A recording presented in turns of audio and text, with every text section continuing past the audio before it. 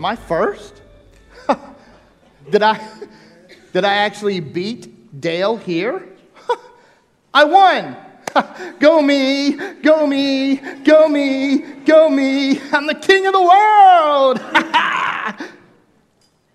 You need a minute? Well, I mean, yeah, you kind of interrupted happy time. Doug rules, Dale drools. Okay, I'm good. Let's get started then, Doug. Okay. This week, we're going to be talking about sharing the gospel. Now, sharing the gospel for believers is an incredibly powerful thing. It gives us the ability to impact not only the people we're witnessing to, but the people they will witness to, and the people they will witness to. It creates this exponential growth curve of evangelism. It's amazing. Now, to put it in simpler terms, though, sharing the gospel is kind of like our superpower. Does that make sense? Do you have any questions so far? Yeah, just one. Why do they make lemon juice with artificial flavor, but they make dishwashing liquid with real lemons? Doug, our time together is so unique. I think so too, buddy. You know, it does make you wonder, though. It does make me wonder. So let's get back to sharing the gospel. Right, okay. Sharing the gospel can be kind of intimidating at first, but I have an approach which seems to be really effective. Okay. It involves using a probing question to get going some really deep, meaningful commentary with the person. All right. I think you'll find it really useful. I'm going to do some dry runs. I will give you some probing questions, and you just respond as maybe any non-believer might respond. Okay. I think you'll see pretty quickly how effective this can be. All right. Go ahead and hit me with them. I'm ready. All right. First, do you know the condition of your soul? Oh, gross! How did you do that? Okay, never mind. Try it different. Okay, how about this? Have you found Jesus? Why, is he lost? No, he... Okay. We'll do a different one. How about this? You need to give your heart to Jesus. I gotta tell you, Dale, I'm kind of using it right now. Hey, could I give him my spleen instead? Yeah, fine. That's fine. Okay. What about this? Do you need to ask Jesus into your heart? You know, I really don't think he's gonna fit. You know, I mean, phenomenal cosmic power. Itty bitty living space. Of course, I should have seen that coming. How about this? You need to become a new creation. Cool. Hey, can I become a Chinese dragon? No, you cannot. Aww. Okay, try this. You need to be born again. Well, I don't think my mom is going to agree to that. Okay. True. But you can't argue with this one. Do you know where you're going to spend eternity? In line at Disney World. Oh, good. Yeah, that one could be right. Yeah, that's pretty true. Hey, Dale, how come I can't just say something like, hey, God loves you even though you're a sinner. You need to repent of your sins and put your faith in Jesus and start living the good life. Well, I mean, I guess you could try something like that. Sure. Hey, Dale, I really appreciate this. I mean, you are such a good teacher. I've learned so much. But listen, I've got to go because I'm late for my opera lessons. Opera lessons? Yeah. Good. I'm impressed. Well, it's kind of fun. And today, we're learning about the true masters of the opera, Bugs Bunny and Elmer Fudd. I'll see you, buddy. Kill the wabbit, kill the wabbit. See you, Doug. It has been quite an adventure. I love it. Oh, that's so good. That's so good. But y'all, there's something about personal evangelism that certainly makes you nervous. It's interesting how the work of sharing the gospel of Jesus Christ, certainly, it makes people uncomfortable. It puts you on edge because you're not sure how other people are going to respond. Well, for us as a church and as a faith family, we're looking at different ways in which we can fulfill the mission that God has given to us. When we look at Jesus, and before he ascended back up into heaven and sat down at the right hand of God the Father, he left the Great Commission to his disciples, in which he said, "All authority in heaven and on earth has been given to me. Therefore go and make disciples of all nations, baptizing them in the name of the Father and of the Son and of the Holy Spirit, teaching them to observe all that I have commanded you, and I will be with you even to the end of the age." This command of disciple making is what Jesus left for his church. Well, for us as a church here at Westwood, we say it like this, that Westwood is about investing in people. That's what we're about as a church. We want to invest in people. The Great Commission of disciple making, it's a people-oriented focus. But that investment in people leads to something. That those people who are invested in will then go and impact their world for Jesus. The whole purpose of why we do this is for the glory of the one who shed his blood at the cross and rose again to give us new life. So for us as a church, we want to invest in people who will impact their world for Jesus.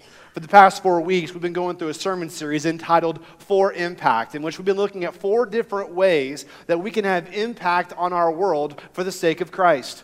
We saw the first week in John chapter 1 and the power of an invitation, that we want to create a culture here in our church of hospitality, of intentionally inviting people to come and be a part of our fellowship, to invite them to come and hear the gospel. In fact, the challenge that we placed for all Westwood family members, everybody who's in our faith family, is the challenge is to invite 4 people every month. Out in the atrium, you'll see the 4 Impact Station that we're going to keep up all year long. And so for every person you invite to come and gather, you just drop a marble in that bucket. We're going to keep track of how many people we're seeking to invite into our fellowship. The next week, we talked about the power of memorizing the Word of God. We looked at Psalm 119 and how when the Scripture says that I have hidden your Word in my heart so that I might not sin against you. The challenge is for every Westwood member to memorize 4 Bible verses per month. So for every scripture that you memorize as an individual, you drop 1 marble out in the jar. Just drop it in there. So throughout the year, we're going to see a gathering of scriptures that God's people are going to be hiding in their heart. How cool will it be in December to lay across the stage all the scriptures that we're going to see that we have all hidden in our hearts through scripture memory? Last week, we looked at the power of being financially faithful. Just being faithful with God, what God has entrusted to you. Now, nobody's dropping any marbles in the bucket out there, but because we're going to leave that for our financial department. But what we're challenging our church in 2018 is to go for 4. As a church, we want to seek to give $4 million this year to the general budget so that we can advance mission, we can give more dollars to the nations to feed the hungry and to take care of those in our community and to retire debt as a faith family. And so we want to continue to play offense with the gospel. Well, today we're going to finish up with, I think, was probably one of the most important ones of all 4, and that's the importance of sharing the gospel.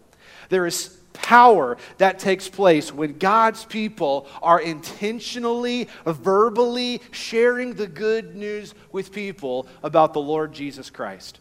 And when we get to John chapter 4, we see Jesus having a conversation with a woman, and it changes the lives of an entire city.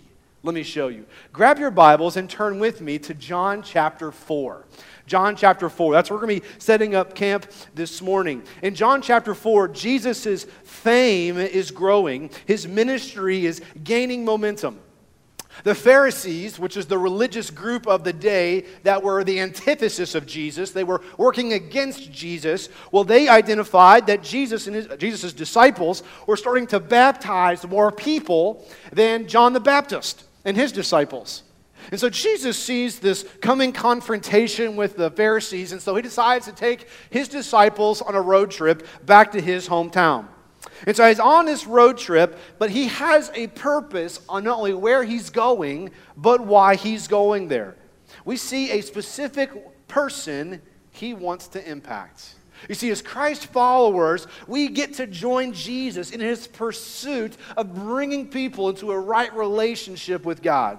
You see, God's heart is for all people to know Him through His Son, Jesus Christ, who died on the cross for our sins and rose again on the third day, so that anybody who turns away from their sin and trusts in Jesus by faith will be saved. You and I get to play a role in the process of leading people to faith in Jesus.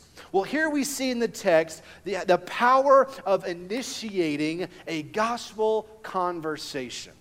Well, Kenneth, how in the world do I initiate a conversation with someone about the gospel? Let me show you from the text 3 ways. The first is this. Number 1, be intentional. You've got to be intentional. Look at verse 4. Speaking of Jesus, it said He had to travel through Samaria. The King James says He must needs go through Samaria. We see Jesus here being intentional. He is crossing barriers in order to have a gospel conversation. We see here in the text that Jesus crossed a geographic barrier. Look at verse 5. The scripture says that, so He came to a town of Samaria called Sychar, near the property that Jacob had given his son Joseph. What we see here is that Samaria is a land that is located directly north of Judea. So the obvious path that someone would take to get to Galilee, which is north of Samaria, is to go directly north. But the problem was Jews hated Samaritans. So instead of going directly from Judea through Samaria to get to Galilee, Jews would often cross over the Jordan River, go up on the opposite side of Samaria of the river, then cross back over to go to where they want to get to in Galilee or beyond. It's kind of like going from Alabaster to Gardendale through Trussville because you don't want to go through Birmingham. That's what Jews were often doing. But here we see Jesus going directly north. He's going right through Samaria. He had to go to Samaria. He had a purpose. He had a mission. There was someone there who needed the gospel, and so He intentionally crosses a geographic barrier to engage someone with the gospel. He was willing to go to the bad part of town. He was willing to engage an outcast with the good news of who He is.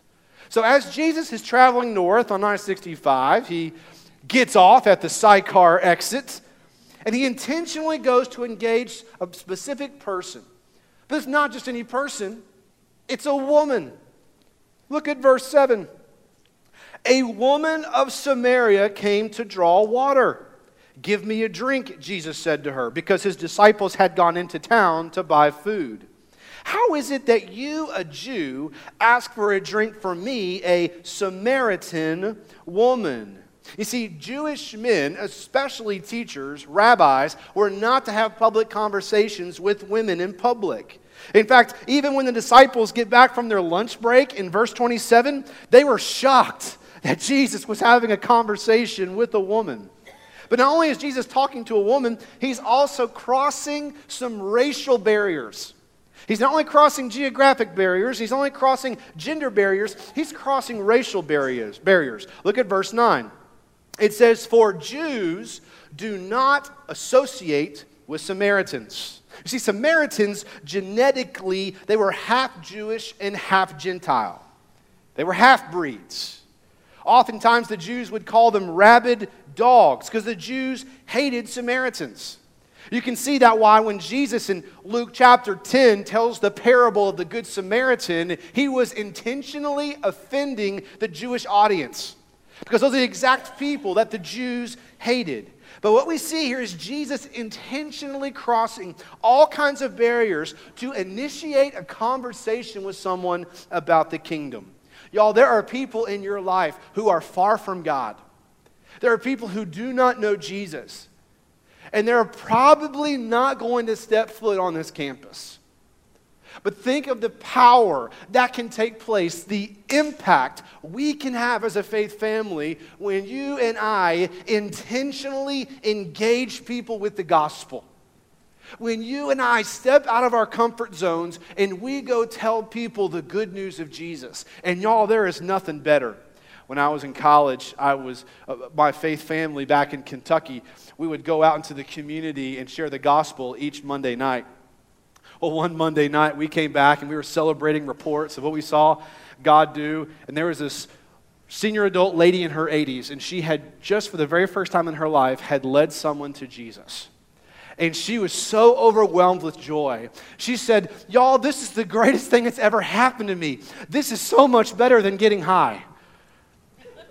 And we all were like, oh my goodness, did she just say that? I was like, okay, that's a good way to describe it. Okay, this is a good thing. But you see, guys, there's power when we share the gospel. God invites you and I in the process of leading people to faith in Jesus. We get to be a part of the process of redeeming people and driving them to the cross. But y'all, most conversations that we have will never get to the gospel unless we are intentional. Now, of all the spiritual disciplines, we can pray and read our Bibles and we can sing to the Lord in fellowship. Those are all good, right, godly, and true. However, the one we can quickly neglect is personal evangelism. Because this is one of the most difficult ones, because we're now positioning ourselves in opposition to people whom we know and love. When you start preaching Jesus, you better watch people start getting offended. We like to be liked.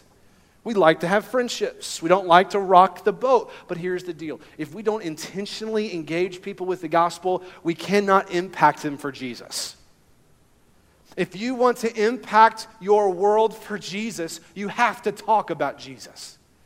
You have to be ready to intentionally engage people. Well, here's Jesus having a conversation with an immoral woman. A woman who has a reputation of going from man to man to man, husband to husband to husband. But here Jesus sees this woman as potential for reaching many. Isn't that interesting? But you've got to intentionally engage gospel conversations. Well, the second way to initiate gospel conversations is to point to Jesus. In verse 10, Jesus uses water as a reference to himself. They're at Jacob's water well, and here's this woman. She's there. She's gathering water. She's got her water jar.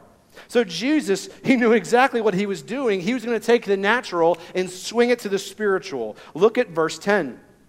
It says, Jesus answered, if you knew the gift of God and who is saying to you, give me a drink, you would ask him, and he would give you, watch this, living water. Sir, said the woman, you don't even have a bucket, and the well is deep, so where do you get this living water? You aren't greater than our father Jacob, are you?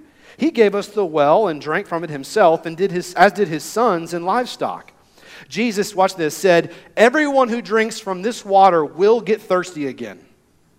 But whoever drinks from the water that I will give him will never get thirsty again. In fact, the water I will give him will become a well of water springing up in him for eternal life. Here in the text, Jesus is using water as a means of pointing her to her greatest need, salvation. She needs Jesus. And so he's saying this water right here, it's not going to quench your ultimate thirst. Ultimately, there is only living water that can satisfy you so you never get thirsty again. And this lady here, she's really digging this idea. You see, guys, when you're initiating gospel conversations, you must swing the topic from the natural to the spiritual. When I was headed out of town a few weeks ago, I stopped at a Zaxby's with a friend for a dinner. And as we're there was a couple of teenage boys hanging out, and they saw my UK shirt, and they said, hey, we like your shirt. And I'm like, hey, great, thanks. And so I just said, hey, where are you guys from? And they're like, well, we're from this area. Well, what do you guys do? We're in high school. I'm like, oh, okay. What are your plans after high school? And they said, we'll probably go to college. I said, okay, what are you going to do after college? They said, we're probably going to get a job. Okay, great. What are you going to do after that? I guess we'll get married and have kids. Okay, great. What are you going to do after that? Well, I guess we're going to retire. I said, okay, well, what's going to be after that? And they said, well, we'll probably die. And I said, what's after that? And they said, we don't know. And I said, do you mind if I tell you? You see, I then had the opportunity to share the gospel with these two teenage boys in Zaxby's just by driving. I took a natural conversation, just something that's very normal and common. I took the natural and I swung it to the spiritual. I want to get them thinking about eternal things. I think it's Ecclesiastes says that God has put eternity in the hearts of men. Everybody knows eternity is real. Everyone knows judgment's coming, but Romans 1, we suppress the truth. We don't want to think about it. And so, y'all, it's vital that you and I intentionally be pointing people to Jesus. In your conversations, you want to drive people to Christ. Well, Kenneth, how can we do that? Well, here's what I'm going to do. I want to give you a tool on how to share the gospel. Now, I know many of you can't see the whiteboard from back there, and so we're going to try and put it up on the screen so you guys can see what I'm about to design here. But what I want to give to you is a tool. It's called 3 circles. It doesn't require a tremendous amount of memory. It doesn't take all this preparation time. It's just these simple tools that you can use. In fact, in your Westwood app, at the bottom of your sermon notes, there is a link to download an app. It's called Life on Mission. And it walks you through this right here, these 3 circles. And it has a video on it. It's just a great tool, and you can swipe through these 3 circles. But it's an evangelism tool. For some people, they prefer the faith method or the evangelism explosion or 4 spiritual laws. That's awesome. Use whatever you've got. Use a tool. But whatever you've got, use it. But let me give you one that's really, I think, quite simple. And here's the gospel that you could use in a conversation. So you're sitting down at a coffee house, you're talking with people, you're trying to swing the conversation to Jesus. You can pull out a napkin and a pen and walk them through this. And you can say, this is what it looks like. You see, the way it all began is with God's design. God designed the world good and right and sinless. I mean, all the world was right. But then God put in the garden a tree for Adam and Eve. And he said, do not eat of this tree of the knowledge of good and evil. You see, at that point, they disobeyed God and sin entered into the world. Sin is what people do when they turn their hearts and lives away from Jesus. Well, because of sin, it leads to a serious problem. And we see it all throughout our world. It's called brokenness. The world around us is broken. We can see it all around us. We can see it in the people looking into different relationships. People look to drugs and alcohol to satisfy their lives. People turn to money to try and satisfy the deepest longings of their heart. But ultimately, those things don't satisfy. The things of this world, other religions, they don't ultimately fix the problem of brokenness. But there's good news. God has given us a way, and it's the gospel. The word gospel means good news. It's the good news of what God has done for us in Jesus. That when you put your faith and trust in Him, that He died on the cross for your sin, and He was buried and rose again on the 3rd day. That's the good news. And so if you would repent and believe upon Jesus, then it is then that you are entered into a relationship with God that lasts forever, eternal life. And when you believe the gospel, here's what God does. You now return back to God's original design. You now get to go after, you get to recover and pursue God's design for your life. See, what I just did there, it was a 2-minute gospel presentation, and it's easy. You don't have to memorize anything. There's not all these things you have to try and jot down and get them in the right order. It's just these 3 circles. It's a tool. This may not be your favorite tool, but it's a tool. And this app that you guys have through your Westwood app that you can download it, you can walk through it, and there's all kinds of great resources. But this is just a way of pointing to Jesus. This is what we want to do as a church, intentionally engaging people with the gospel, initiating gospel conversations. And the way that you and I do it is through preaching the gospel. We are pointing to Jesus. Let me show you the 3rd way. The 3rd way to initiate the gospel in conversations is to, number 3, open your eyes to the harvest. Okay, watch what happens here in the text. This is amazing. Okay, the woman at the water well, she leaves her water jar, verse 28, and she makes a beeline to Sychar. Isn't that interesting? The moment she believes upon Jesus, she has to go tell people. Don't miss that. And as soon as she gets to the town square, she gives a testimony and an invitation. I met a man who told me all that I ever did. Is this the Messiah? And that question is like a seed planted in the hearts of the people. They're like, oh my goodness, has this woman who's sexually immoral, has she met the Messiah? Her question just beautifully stated. So verse 30, they leave town, they leave Sychar, and they started coming towards Jesus. Meanwhile, verse 31, the disciples start urging Jesus to eat something. Hey, it's been a long road trip. We've been traveling for a while. Jesus, you need something to eat. But Jesus says, verse 32, I have food you don't even know about. So verse 33, the disciples start wondering who brought Jesus Chick-fil-A. Where did this food come from he's talking about? But Jesus uses this as a teachable moment with his disciples. He's like, guys, let's huddle up, get in here. I want to talk to you guys. Listen, boys, there's something that's far more important than food. And it is the work of the kingdom. He says, verse 35, look, I tell you, open your eyes and see that the fields are ready for harvest. They're white for harvest. What's Jesus talking about? Well, this entire town of Sychar is walking to the water well. And so Jesus says, guys, look, this is the priority of the Father. It's people. This is the harvest. This is what it's all about. It's about people. And so he sees this big crowd of people, probably with head turbans, cloth on their heads, and they're like white stalks walking to Jesus out at the well. And he says, guys, there's the harvest. That is what we're about. Open your eyes and look. I want you to hear me today. This week, when you're walking the hallways of your campus, as you're walking throughout the campus of your work, when you're sitting in traffic on I-65, I want you to stop and look. Look around you. There's people. This is the harvest. This is what Jesus is pointing his disciples to. This is the priority of the Father. This is what I came to do. I came to rescue. I came to redeem people.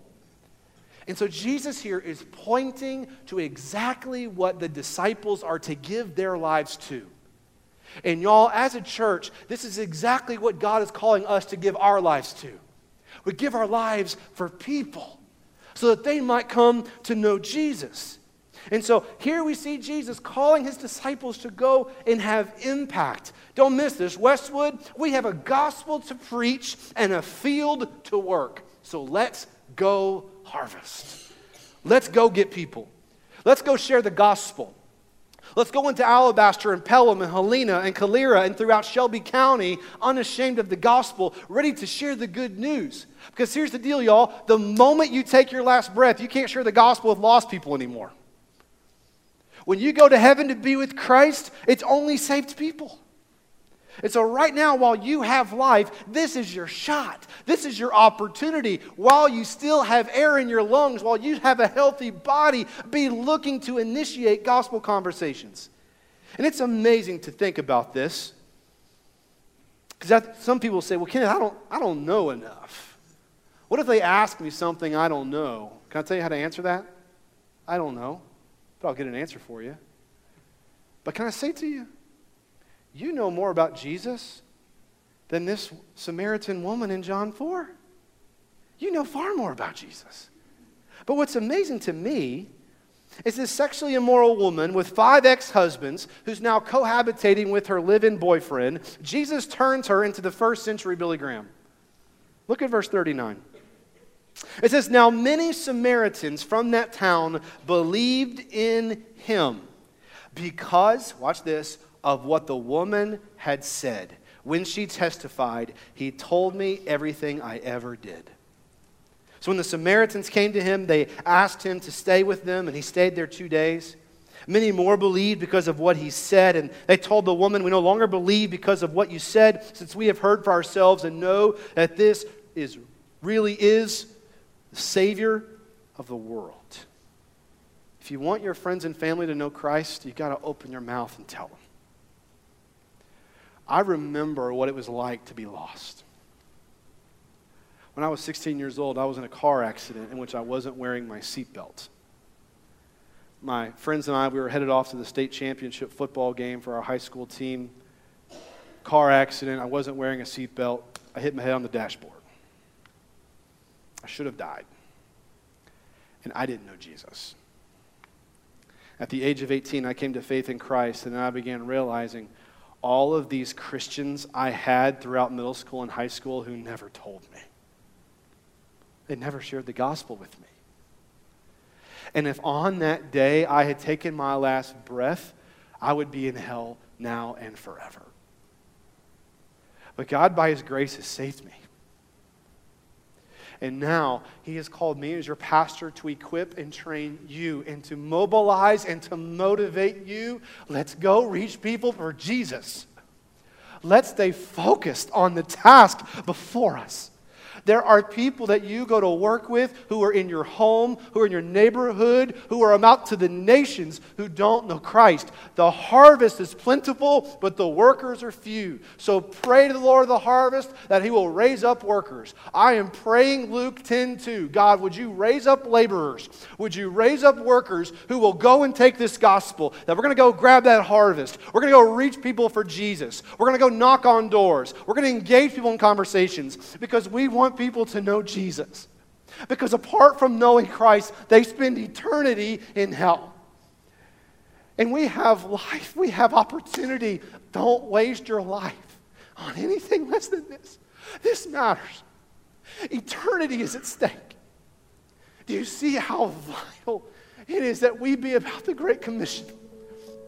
That we as a church, we can't get distracted by anything other than this. And it's reaching people for Jesus.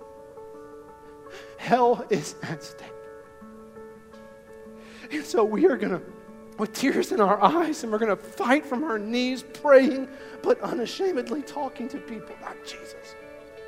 Because when we go do that, it is then that we will have impact for the Lord Jesus Christ.